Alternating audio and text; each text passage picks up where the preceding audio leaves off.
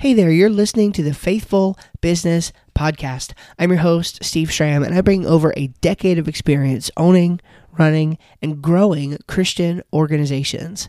And in this podcast, I want to help you become a more effective leader for Christ and serve your clients and customers well. Welcome to the show. Okay, so don't you just hate getting those emails from all of those sleazy marketers who just want to seem to get you to buy the next thing in the net? Oh, wait a minute. I'm talking about some of us, aren't I? Um, you know, it's really interesting that, and I find myself caught up in this too sometimes, but it can be really easy to um, take for granted the process of marketing and other people marketing to us. And we can take some cues from that.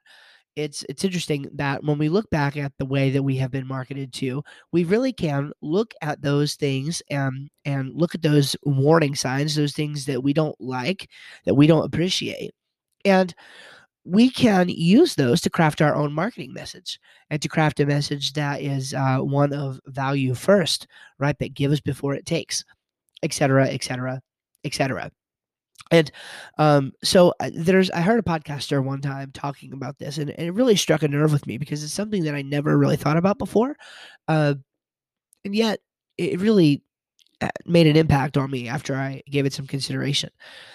Before we really get on our high horse and say, "Oh, I wish they would stop marketing to me," we should realize as entrepreneurs that every time we're marketed to, we're given an opportunity.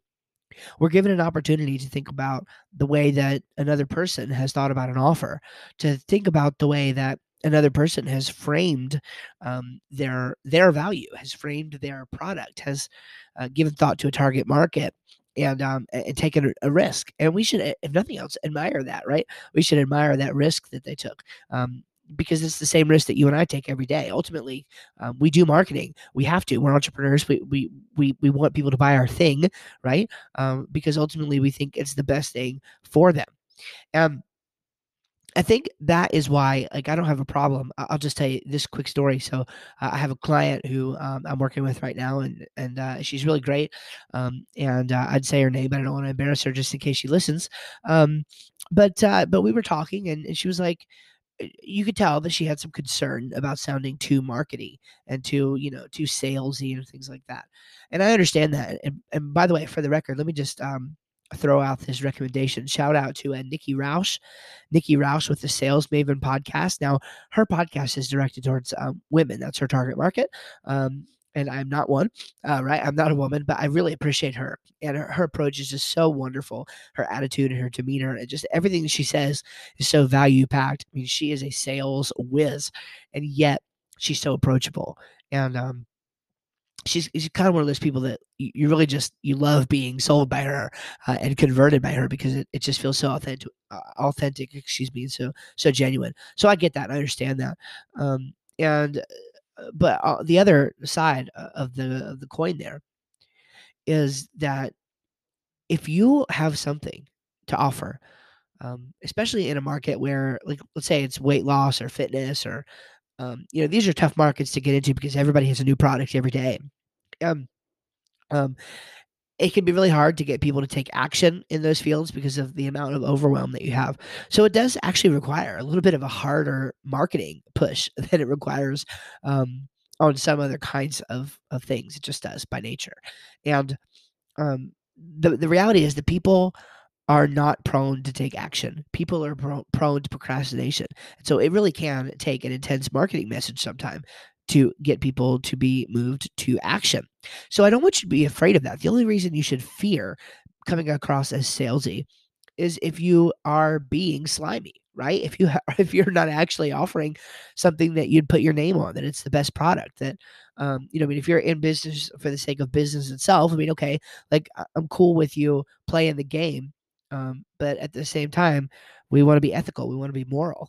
About that, especially as Christians, right? As Christian entrepreneurs, we want people really to feel and we want to genuinely have this position that what we have to offer them is the very best that we could possibly do for them and also for the Lord and for ourselves and for our families. Why would we put out anything less than the best? And so I just want to encourage you with that today. Um, Rather than being upset when other people market to you, slow down, take it in, pay attention, realize that you have been given a tremendous opportunity to learn what to do and to learn what not to do. So, I'm not an advocate for having an overwhelmed email inbox. That's for sure. I think you should start pruning your email inbox immediately. There's no reason for you to spend tons of time there. Okay.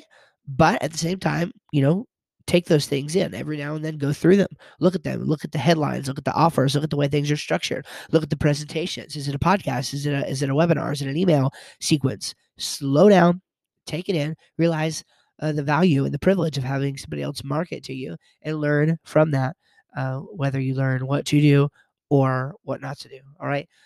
Thank you so much for listening to this episode of the Faithful Business Podcast. It's been my pleasure again, and we will see you in the next one.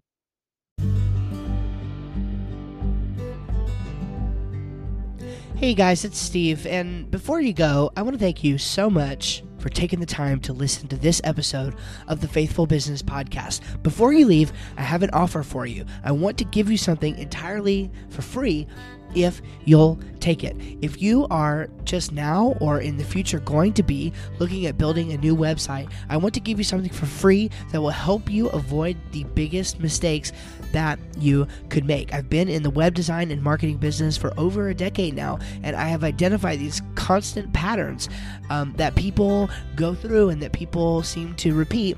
And they make these mistakes on their website over and over and over again, and there's no need for them to do that. So if that sounds fair to you, then I want to give you this entirely for free. All you have to do is go to faithfulbusiness.com/5mistakes. That's faith-full business.com/5mistakes. I'm going to give you a free PDF download entitled The 5 Mistakes Most People Make When Building a New Website and How to Avoid Them. And we didn't waste anything on this. This is a great resource. This is 37 pages, I think, of written material, and it's really in-depth. It's a guide that will help take you through what you need to do. At the same time, it's accessible, and I think you'll get a lot out of it. Set aside a half hour or an hour, and you will be able to take your website to the next level and avoid these 5 mistakes whenever you start to build your next website project. So if that sounds good to you, just go to faith-full business.com/5mistakes and download your copy today.